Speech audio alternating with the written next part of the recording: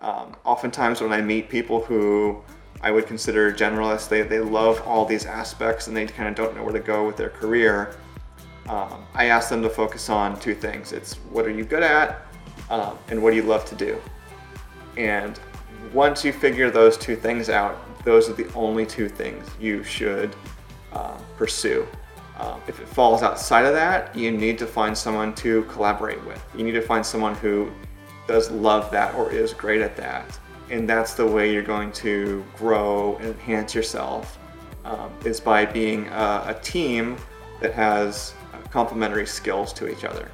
What is it that you bring uniquely to the video projects that you're a part of? That is the topic on today's episode of Video Production Daily. I'm thrilled to have Casey back with me today. Casey, I love what I do as far as hosting this podcast because I get to talk to incredible producers like you, and I'm always learning something. And what is so fascinating to me is to kind of see the niches and what makes people a little bit different, and what are the elements of your career that are different than others.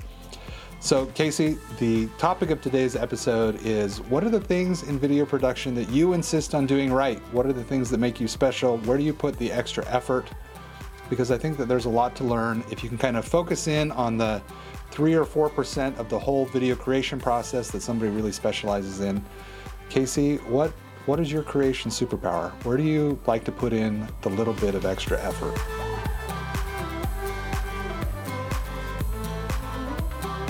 I really put my extra effort into the cinematography aspect, the visual storytelling aspect, because my background kind of comes from cinematography.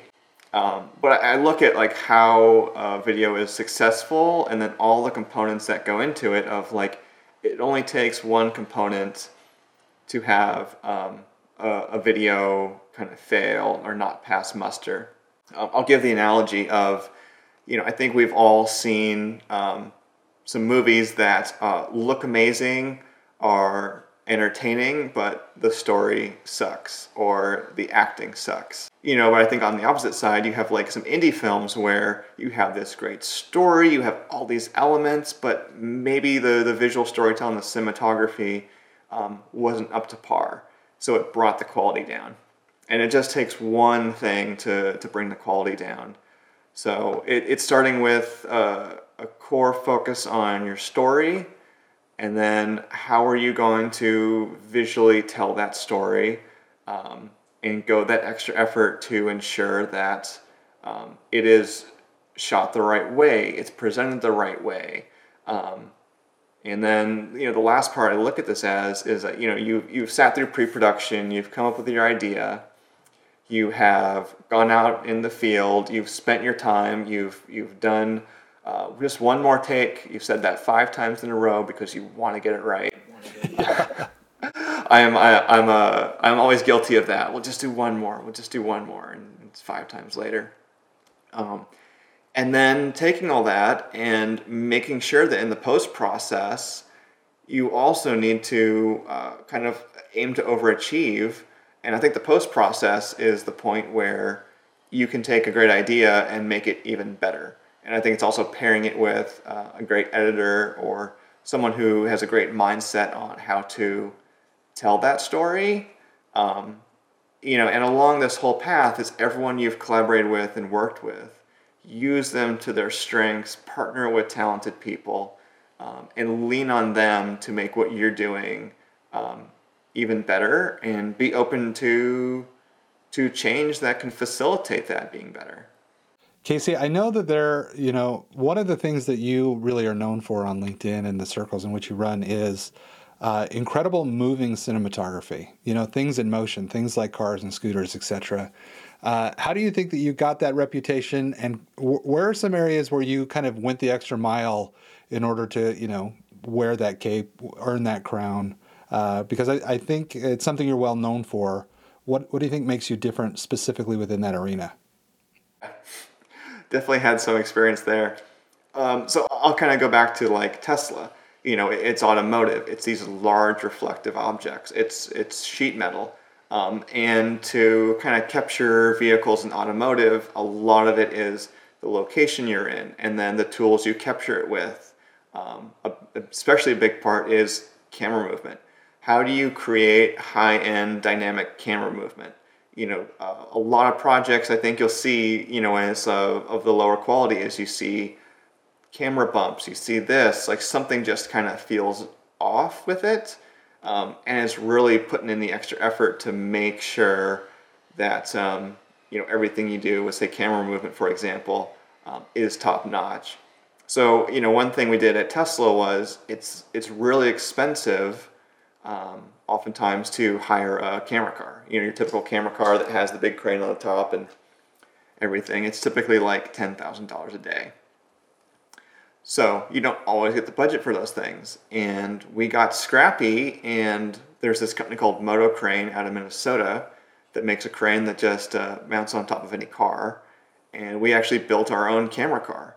And it was to really enable us to do that high level of filming, that quality of motion, that driving capture that can really, highlight a car to the best of its abilities.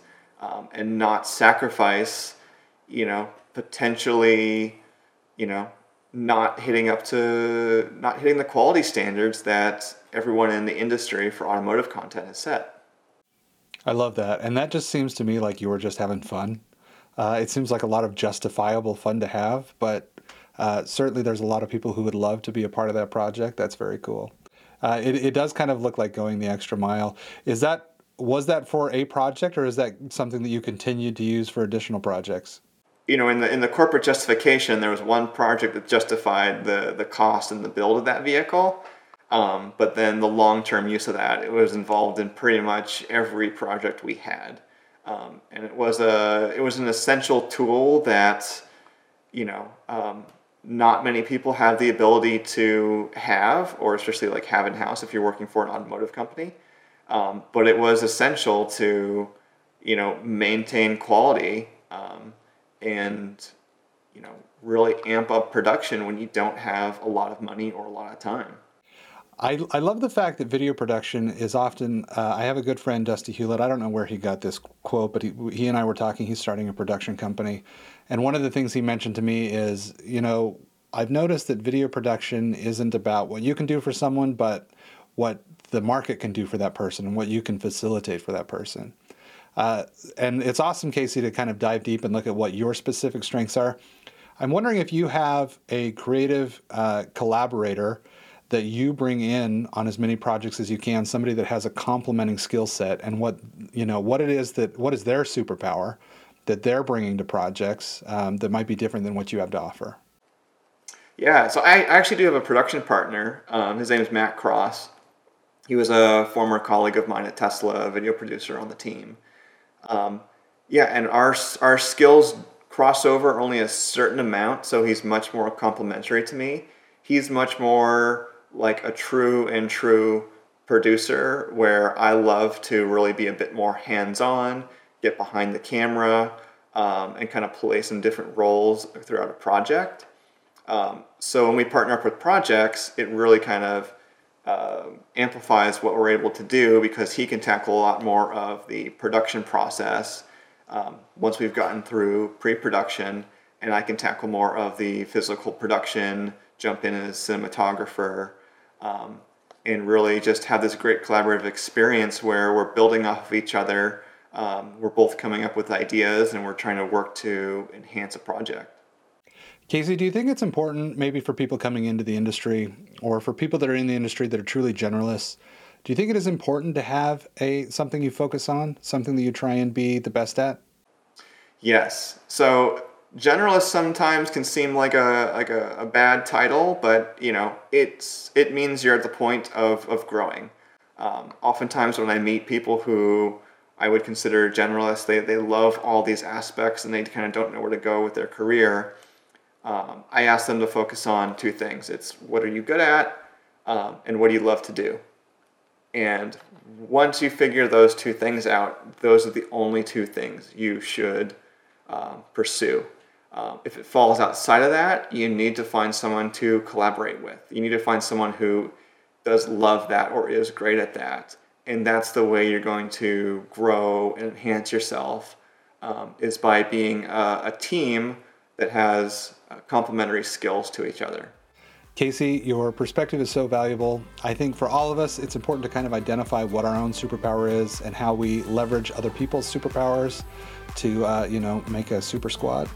No, video is really a collaborative sport. It's one of the things that I love about it is that there's always an opportunity to work with interesting people and make terrific relationships.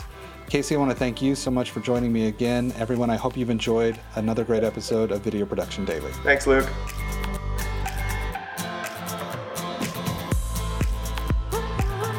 Filmmakers and video creators. As you know, production budgets are wildly inconsistent. Sometimes they rise, sometimes they fall, but your ability to bring creativity to a project is always in demand. I want to introduce you to the Masters of Engagement online course. Learn how to clarify creative ideas, engage audiences using conflict, dance, art, character development, relevancy, and unexpectedness, and story. Every professional video creator should learn about audience psychology from mastersofengagement.com. I've included a discounted link in the show notes below, and I can't wait to see you in the online course.